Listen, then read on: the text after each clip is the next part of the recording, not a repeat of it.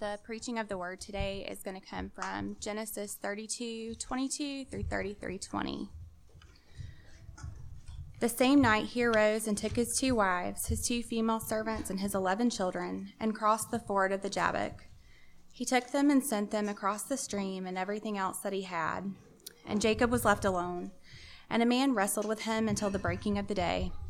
When the man saw that he did not prevail against Jacob, he touched his hip socket, and Jacob's hip was put out of joint as he wrestled with him.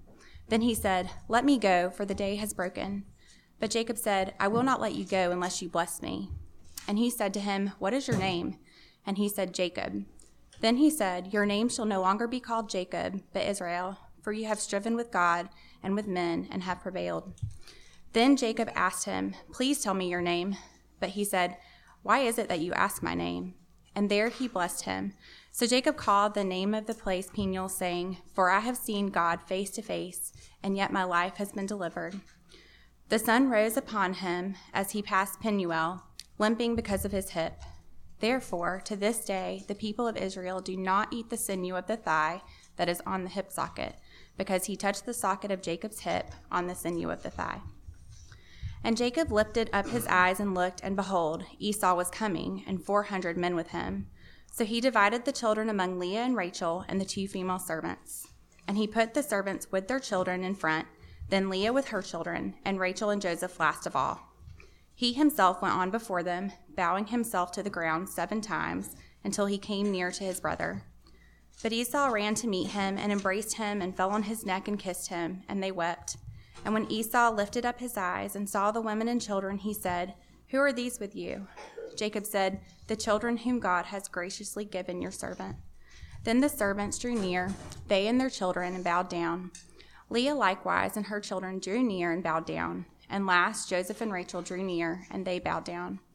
Esau said, "What do you mean by all this company that I met?" Jacob answered, "To find favor in the sight of my Lord." But Esau said, "I have enough, my brother. Keep what you have for yourself." Jacob said, "No, please, if I have found favor in your sight, then accept my present from my hand, for I have seen your face, which is like seeing the face of God, and you have accepted me. Please accept my blessing that is brought to you, because God has dealt graciously with me, and because I have enough." Thus he urged him, and he took it. Then Esau said, "Let us journey on our way, and I will go ahead of you." But Jacob said to him, "My Lord knows that the children are frail, and that the nursing flocks and herds are a care to me. If they are driven hard for one day, all the flocks will die. Let my Lord pass on ahead of his servant, and I will lead on slowly, at the pace of the livestock that are ahead of me, and at the pace of the children, until I come to my Lord in Seir." So Esau said, "Let me leave with you some of the people who are with me." But he said, "What need is there? Let me find favor in the sight of my Lord." So Esau returned that day on his way to Seir, but Jacob journeyed to Succoth and built himself a house and made booths for his livestock. Therefore, the name of the place is called Succoth. And Jacob came safely to the city of Shechem, which is in the land of Canaan, on his way from Paddan Aram, and he camped before the city. And from the sons of Hamor, Shechem's father, he bought for 100 pieces of money the piece of land on which he had pitched his tent. There he erected an altar and called it El Elohe Israel. The grass withers and the flowers fade. The word of our God stands forever.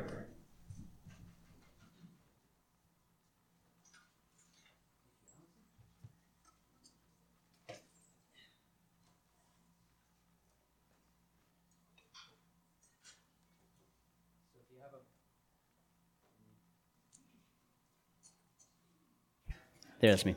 If you have a Bible, go ahead and turn to Genesis chapter 32. Starting in verse 22, and then we go all the way to the end of chapter 33.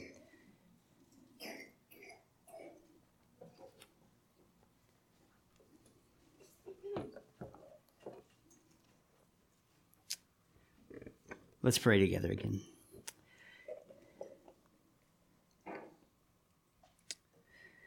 Father in heaven, we are grateful for you gathering us by your sovereign hand and bringing us again to this place of worship. God, we fully admit that this is an unusual gathering to have in the midst of the world in which we live. And yet you call us to it. And so you have something to teach us today. You have something to show us from your word. You have a work to do in all of our hearts. Otherwise, we wouldn't be here. And so I pray that you would do that work in us, help us to recognize it, to be aware of it, to do whatever it is that you are calling us to do because of what you're doing in us, that we would be sensitive to your Spirit in that way. So God, I pray that you would teach us now from your word. In Jesus' name, amen. So if you are new with us, we have been at the beginning of each year for the past 3 years making our way through Genesis. So we're on the third part of Genesis. This is our final walkthrough of Genesis for a while. But today we're coming to a part in the story where it is the final moments of Jacob's story that we've been in since the beginning of this year. So where we are arriving today, 100 years have passed after Jacob has been born. A whole century later, and we are finally reaching the climax of a place that scholars have said is Jacob's salvation moment, when he truly comes to understand who he is before a holy God. And if you don't believe it's a salvation moment, maybe you think, well, Jacob was probably already a believer early on in his life. You can at least say it's his will being broken moment, because his will is broken. And this is spiritually significant for Jacob. But it's also something that we saw happen to his father, Isaac, back in Genesis chapter 27. So if you remember chapter 27, after realizing that he had been deceived by Jacob and taken advantage of by his wife, the narrator, Moses, tells us this: "Then Isaac trembled very violently and said, 'Who was it then that hunted game and brought it to me, and I ate it all before you came? And I have blessed him. Yes, and he shall be blessed.'" Now, Isaac doesn't tremble because he's angry. Isaac trembles because he realizes what he was trying to do, which was to go against God's plan by trying to bless Esau, even though he knew the blessing was to go to Jacob. God breaks the will of Isaac here, and Isaac believes. Because Isaac realizes in that moment that he is not in control, that God is in control, and that God's plans will never be thwarted. They will never be changed. And that's what God does here to Jacob. He breaks his will. So Jacob will finally recognize that it's not him who is in control, but God. John Calvin said, "Man's belief in their own powers is mere smoke." So something that you can see, it's visible to you, but it can't be used in a way that will help you. So Jacob has thought the opposite up until this point. He is a self-made man. He is a self-sufficient man. He is a great businessman. He knows how to manipulate situations to go into his favor. He is grabbing opportunities as they present themselves to him. Every single one of them. And this started when he was born, if you remember. He was born grabbing his brother's heel as they exited the womb. And that's why they called him Jacob, which means he takes the heel, or he cheats.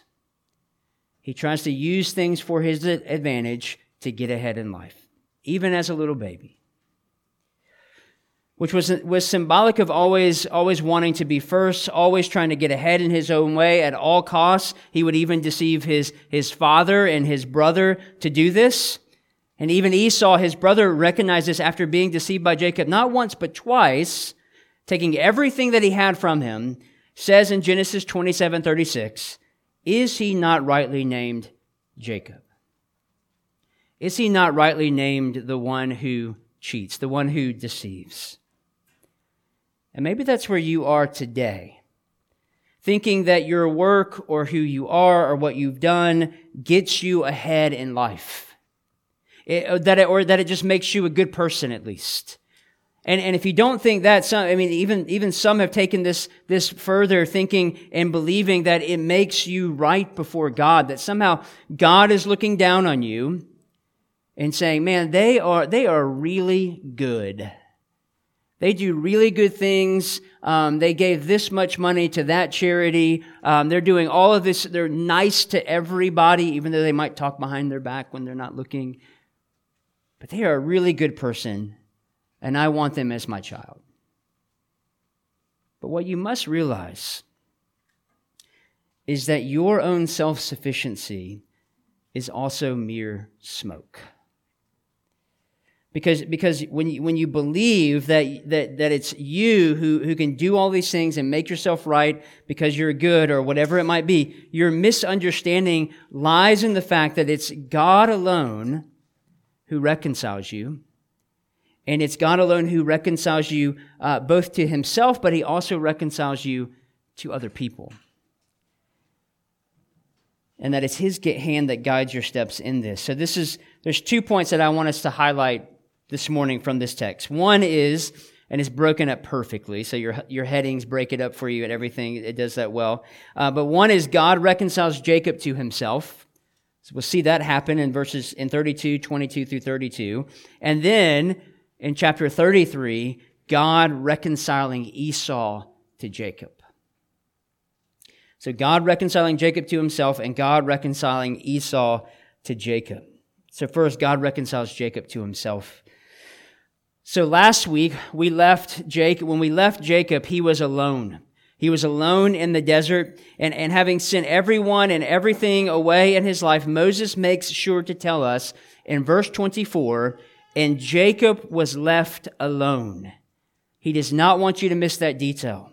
There was no one around, no one to depend on, no one to pull him out of this jam. There was no wealth to look at and take comfort in, no one to deceive, and no one to take advantage of. Jacob was alone. And this is exactly where God wants him to be, which is sometimes the place we need to be, isn't it? Alone. Everything stripped away from us. Everything that we care about, everything that we love, everything that we depend on, sometimes just needs to go away. I've seen this in marriage counseling situations where one spouse has sinned greatly against another spouse and unfortunately is unrepentant about it. And the counsel is for the other spouse to take the kids, if there's kids in the picture, and to leave for a set amount of time so that the sinful spouse can feel the effects of their sin by being alone. So the theory is to push him or her out and away from everything and everyone so that they might be restored. We want there to be reconciliation through this. And so hopefully they recognize their own brokenness by being by themselves, by being alone. Nothing to depend on. So Jacob is here. And it's in this moment an unusual thing happens. Moses tells us, a man wrestled with him until the breaking of the day. A man wrestled with him until the breaking of the day. I do jiu-jitsu, so there was everything in me that had to stop myself from using any sort of illustration from real life. So that's the only time you're going to hear me mention it. So just in case you're sitting on the edge of your seat waiting for it. But this is an unusual thing that happens. Martin Luther, the reformer, called this passage one of the most obscure passages in all of the Old Testament. And because of its obscurity, there are a lot of questions and theories around this incident. So some interpret this passage as another dream narrative. If you remember, Jacob had a dream where God came to him and spoke to him in chapter 28. So some people interpret this as another dream that Jacob is having. So he wrestles with God, but it's in his dream. Others take a more allegorical approach, so it's a spiritual conflict. So they say that Jacob is in a fight. There's a fight for Jacob's soul between good and between evil. And then others believe it to portray a long and earnest prayer. So they would say Jacob is wrestling with God in prayer. And then there's the critical Bible scholars who have tried to steer this part of the narrative toward an ancient myth, basically saying that the Bible is fiction, and therefore this story was based on an old myth about a river god named Jabbok, who tried to hinder anyone who attempted to cross the river. And so that's what was happening here, was Jacob was wrestling with the river god, who was trying to stop him from moving across the river. Now, this is kind of a side note, but this particular line of thinking from these critical scholars reminded me of an Instagram post I saw a couple of weeks from a church in Raleigh, North Carolina, so right up the street from us, that was putting on a class that was titled, "How to Take the Bible Seriously, but Not Literally." How to take the Bible seriously, but not literally. So I think, even as we've come to some strange, I don't even think this is the strangest. I kind of disagree with Martin Luther. I don't think this is the most perplexing passage in Genesis. We've come to Hunter's preaching on one that's going to be hard next week, on purpose. I gave it to him on purpose. But I think as we do approach strange texts in the Scriptures that don't really make a lot of sense to us, kind of humanly, kind of earthly speaking, more and more people who call themselves Christian are falling into this kind of error. Where, they might take the Bible, or so they say, take the Bible seriously, but not literally. That somehow we have been reading the Bible wrong all of these years. Now, just a side note, I do believe you can read the Bible wrong. You can read the Bible wrong. But these sort of folks who believe this are proposing that now there's this new way to read the Bible, that we have been enlightened by the learnings from science, and so we include that in our Bible reading, and commitments to inclusion and equity and liberation and whatever else might be going on in the culture. We are to, as we approach the Bible, to add all of those elements into our reading and our study of the Scriptures. And as you read it, you are interpreting the Bible according to the culture, according to what's happening in our world. So the danger in this is that you are allowing culture to interpret the Bible for you, when you should be allowing the Bible to interpret those elements in the culture. To simply take the Bible seriously and not literally is not to believe the Bible at all. We are to take it seriously and literally. And that's what we're seeing in our text today. So on top of all of that, there are many questions that surround this part of Jacob's life as well. Why does God fight with Jacob? Why was God unable to defeat Jacob? Why is he concerned with daybreak? Why does he change Jacob's name to Israel? Why did he strike Jacob's thigh? Why is that significant? So let's delve in here to learn more about what this part of the narrative is saying and what we learn concerning God's reconciling Jacob to himself. Because the main theological point lies in what happens to Jacob when God blesses him at the crossing of the river. And there are a number of implications as to what this point is. So verse 25, right there at the very beginning, may bring up the first question for you, which is, why was God unable to defeat Jacob? If you see that in those verses, verse 24, and Jacob was left alone, and the man wrestled with him until the breaking of the day, when the man saw that he did not prevail against Jacob.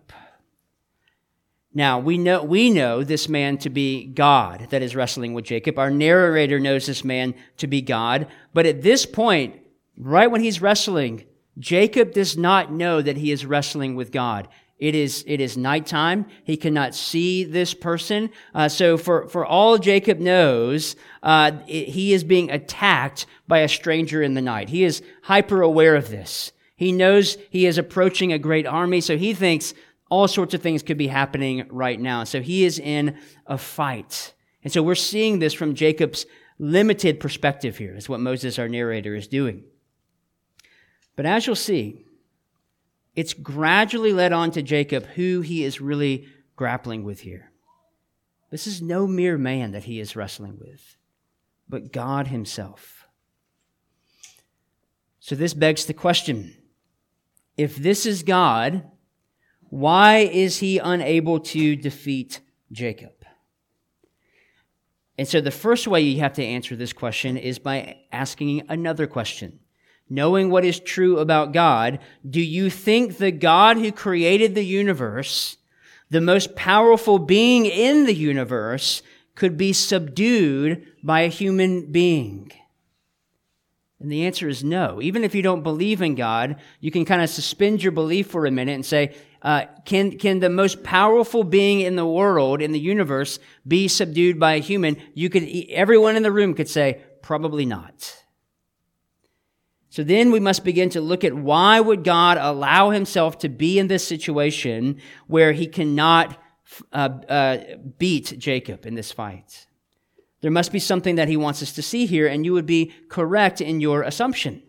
Because obviously the wrestling match, while it is real, is symbolic of something greater that is happening in the life of Jacob and later in the life of God's people as a whole, as we'll see when he changes Jacob's name.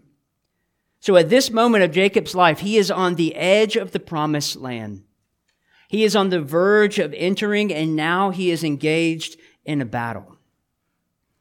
So knowing the man to be God, and knowing Jacob to be who he is, being Jacob, and knowing that they are on the cusp of the promised land, tells us that entering that which God has promised is never easy. So the struggle that ensues is symbolic of the struggle to show Jacob that it's not Jacob who can enter into this promised land on his own strength, merit, or cleverness, but is only able to do so because God allows him to do so. One commentator wrote, God, who was the real proprietor of the land, the promised land, opposed his entering as Jacob. If it were only a matter of mere strength, then God let him know he would never enter the land. You see, up until this point, this is how Jacob thought life worked. This was his worldview. If I am clever enough, if I am strong enough, then I will get what I want. Or as the poet William Ernest Henley put it in his poem Invictus, right at the end, I am the master of my fate. I am the captain of my soul. That's been Jacob's heart almost his entire life. And what Jacob doesn't realize, as another commentator pointed out, is that the blessings of God come by God's gracious and powerful provisions, not by mere physical strength and craftiness. This is actually not how life works. And I think every one of us, whether you are a Christian or not, knows that to be true. That you reach a point in your own self-sufficiency where you are frustrated. Where you feel like, I feel like I'm just spinning my wheels and I'm getting nowhere. And that is your self-sufficiency coming to the surface, showing you that it is impossible to do anything based solely upon yourself. It's where you get to this moment where your self-sufficiency is exposed for what it really is, mere smoke. And Jacob realizes this in verse 25 when God physically disables him with a touch, reminding Jacob of his own inability to enter into God's promises. And this is a really important truth, a really important act that God does here when he simply touches Jacob's thigh. And I know it says touches there, but it's actually a more violent act that happened there that God did to Jacob to handicap him. But this is an important truth, and the text tells us in verse 32 this: Therefore, to this day, the Israelites do not eat the tendon attached to the socket of the hip, because the socket of Jacob's hip was touched near the tendon. And so this act that happens to Jacob, God's people carry it into their life. It's not because it's unclean there, but it's a moment in the story of God, within the people of God, that they want to remember because they need to understand and remember all of their life that they are dependent upon God. That they are not dependent upon themselves, but they are dependent upon their God. If you recall, the Apostle Paul in the New Testament had I believe, a similar type of ailment that reminded him of this. Before Paul came to faith in Christ, he too was a self-made man, a self-sufficient person. He even describes how he used to be in Galatians chapter 1. He says, "For you have heard of my former life in Judaism, how I persecuted the church of God violently and tried to destroy it, and I was advancing in Judaism beyond many of my own age among my people. So extremely zealous was I for the traditions of my fathers." And Paul is saying that in Judaism, this was my merit. My works were my merit. My self-sufficiency was what made me who I was. But later, after Jesus saves him from himself and reconciles him to God, Paul as well, used to be named Saul, is given a new name by God the Son. And then also what Paul calls a thorn in the flesh. So some believe this thorn to be that his eyesight never fully recovered after being blinded by Jesus on the road to Emmaus. I think that's a great theory based on some other things that Paul says in his letters. But nonetheless, he had some sort of physical ailment that bothered him the entirety of his life. And this is what Paul says concerning this thorn in 2 Corinthians 12. Speaking about it. "So to keep me from becoming conceited because of the surpassing greatness of the revelations, a thorn was given me in the flesh, a messenger of Satan to harass me, to keep me from being conceited. 3 times I pleaded with the Lord about this, that it should leave me. But he said to me, 'My grace is sufficient for you, for my power is made perfect in weakness. Therefore, I will boast all the more gladly of my weaknesses, so that the power of Christ may rest upon me. For the sake of Christ, then, I am content with weaknesses, insults, hardships, persecutions, and calamities. For when I am weak, then I am strong.'" And so the principle to hear in this, in Paul and in Jacob's life, is that God must change you in order for you to enter into his promises. God must do that work, not you. St. Augustine, I read this prayer by St. Augustine this morning in my devotionals. He prayed, "But you," speaking to God, "but you led me out of my blindness. You took me by the hand, and you called me to yourself." You did all this, God, not me. And this is not a place we get to on our own. And we see that in the wrestling match, but we also see it in the name that God changes Jacob's name to in verse 28. "Then the man said, 'Your name will no longer be Jacob, but Israel, because you have struggled with God and with humans and have overcome.'" Now, we've talked about names before. Nowadays, we don't really give much stock to giving our children's names that have meanings. But in Jacob's day, it communicated a lot. And it's in this instance, it is communicating a massive truth about God and his work. Like I said earlier, Jacob's name actually means heel grabber or he cheats, which is kind of an unfortunate name to give your child. You're like setting them up for failure, but God is sovereign even over the name giving as well, because it's a name that contrasts the name that God gives to him, which is Israel, which means God contends, or may God contend. God contends, or may God contend. Do you see the contrast? Jacob essentially his name meant, "I will do it. I can do it." Self-sufficiency.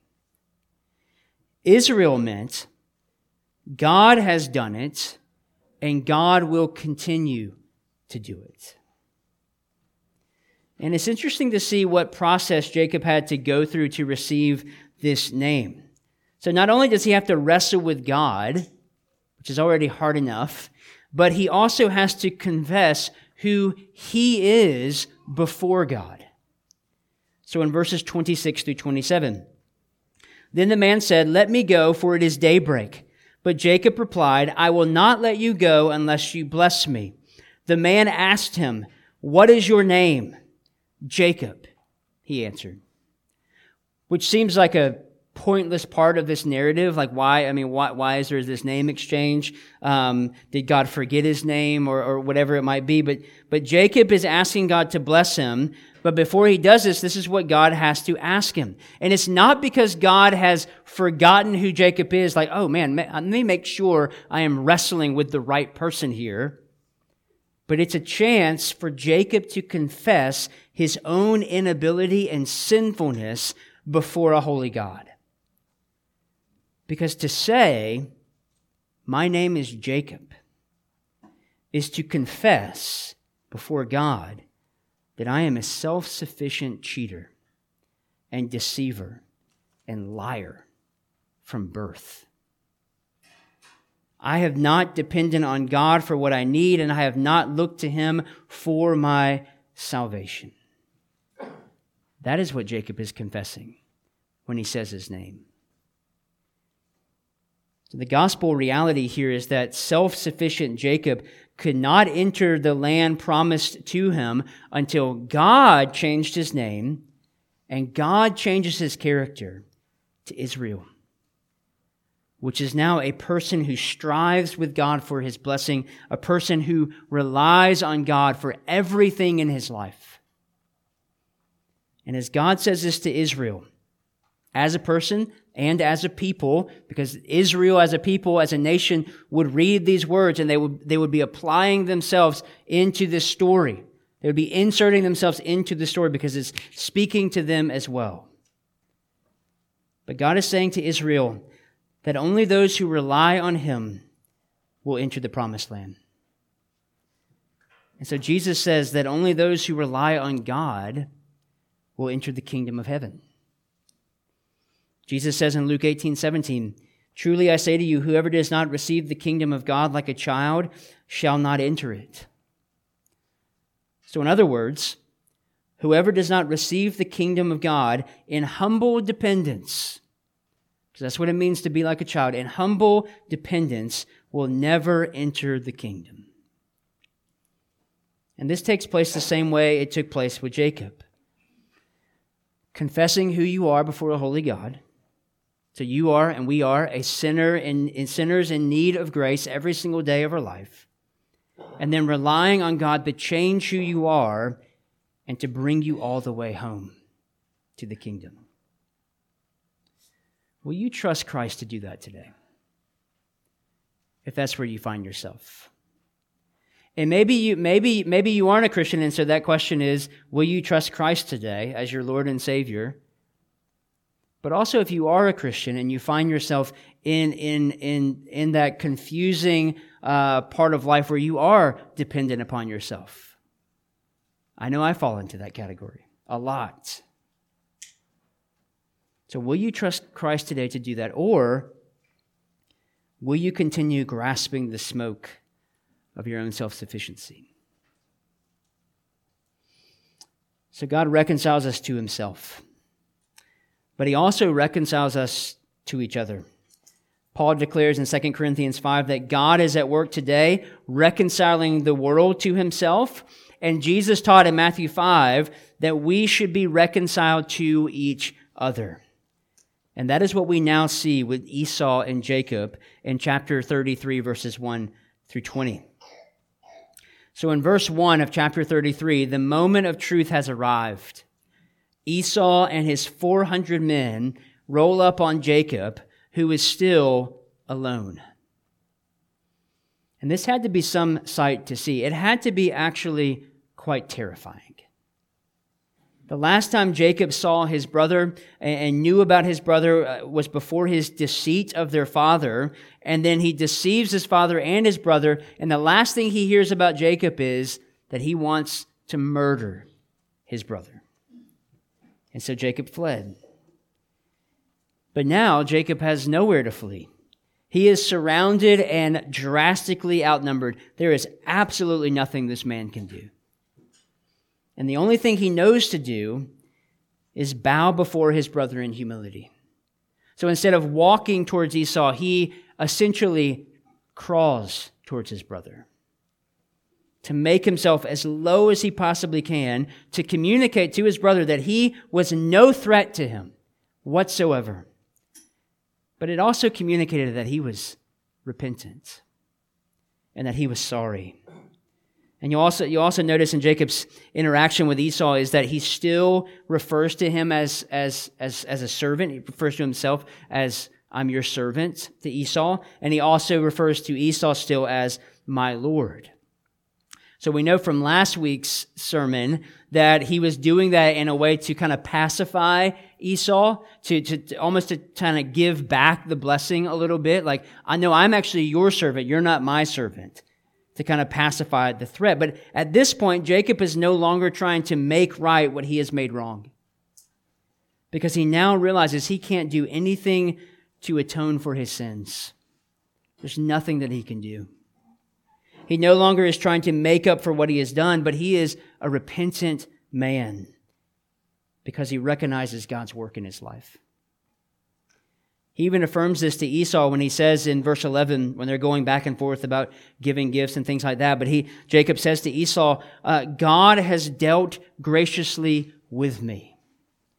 This is a changed man because this man is using different language. Jacob did not use this sort of language before God broke him in the wrestling match. God has dealt graciously with me. God has given me everything that I need. God has brought me back to the land of promise. So this time Jacob isn't looking to deceive, but Jacob is looking to reconcile. And if you recall, back in Genesis chapter 32, verse 11, this is Jacob's prayer. Please deliver me from the hand of my brother, from the hand of Esau, for I fear him, that he may come and attack me, the mothers with the children. And whether Jacob at that point in time was kind of praying that somewhat selfishly or whatever it may have been, God is answering that prayer. The first is in an act of what can only be concluded as God's mercy and love towards Jacob. Verse 4 says, But Esau ran to meet him and embraced him and fell on his neck and kissed him, and they wept. You have to understand how massive. I don't think any of us are in that sort of relationship with a sibling. At least I hope not. Where your sibling has threatened to murder you, and you left home and you moved to Augusta, Georgia to hide out for a while or whatever it might be. None of you have been in that situation. Jacob has been. Jacob, for all intents and purposes, thought this was the end of his life. He was thinking Esau has absolutely no reason to forgive me. There is nothing. I deserve death. And instead Esau embraces him. I mean, so the guy's, he's on the ground, crawling towards his brother. Esau probably has to scoop him up to do this. And so that's the first answer to prayer. And Jacob describes it to Esau like this in verse 10, which is beautiful. For I have seen your face, which is like seeing the face of God, and you have accepted me. I mean, Jacob has just seen the face of God. So that's a massive compliment to his brother. And so essentially what Jacob is saying to Esau is, God has restored our relationship. You have been gracious and merciful towards me, Esau. And I am seeing the grace and mercy of God in that. So that's the first way we see an answer to prayer. And then the second indication of God answering Jacob's prayer is a specific answer in verse 18, when our narrator tells us, and Jacob came safely to the city of Shechem, which is in the land of Canaan, the promised land, and on his way from Paddan Aram, and he camped before the city. Jacob has made it safely home. Esau hasn't harmed him. His uncle never harmed him. He is safe at home. So the second answer to prayer. The third way we see this prayer answered is in the name that Jacob gives to the land that he settled in verses 19 through 20. Remember, names are significant in the Bible. And from the sons of Hamor, Shechem's father, he bought for 100 pieces of money the piece of land on which he had pitched his tent, which is very similar to what his grandfather Abraham did when he bought land to bury his wife. And it says here, there he erected an altar and called it El Elohi Israel. So two things to see here. One is that Jacob built an altar. We have not seen an altar built since his father built one in chapter 26, which was over 100 years ago. And then before that, Abraham, his grandfather, was building altars like all over the place, worshiping God. This is the first time that Jacob does this. So like his grandfather and like his father, he builds an altar. And this is significant because an altar represents the person who's building it. It represents them acknowledging that God is at work in their midst. And so they immediately build an altar in that place. And it also shows us that it is a place of worship. That Jacob has now gotten to a point where he is a worshiper of God. That the God of Abraham, that the God of Isaac is also Jacob's God. And then the second thing to see is the name that Jacob gives this land where he pitched his tent, where he calls it El Elohi Israel, which means God, the God of Israel. God, the God of Israel. Jacob is affirming not only his belief in God, but also the people's belief in God. Because now there is going to be a people named Israel. God, the God of Israel. That the same God that is the God of Jacob will be the God of his people. So Jacob is affirming the promise not only to himself to say, this God is my God, but also to future generations. That this God will also be the God of my people. That the same God who was with him, the same God who delivered him, the same God who reconciles him is the same God who would be with his people, who would deliver his people, and who would reconcile his people. And we now know that to be true in Christ, don't we? Who is with us, who delivers us, and who reconciles us back to our great God and to others. Amen. Let's pray.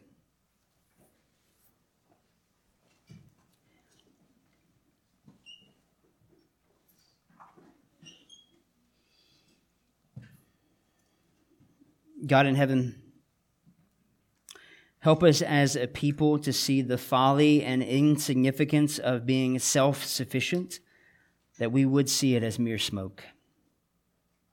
God, I pray that each person in this room would know the power and reality of your reconciling work, that it is you alone who works this great work in our life, reconciling us back to you in Christ, but also reconciling us to each other. And so, God, I pray that as a church, that would be what defines us. That it wouldn't be programs, it wouldn't be a person, it wouldn't be music, but it would be that we are a community that knows that we are reconciled by God and that we are reconciled to each other as a body. So I pray that that would happen in our midst. We pray all these things in Christ's name. Amen.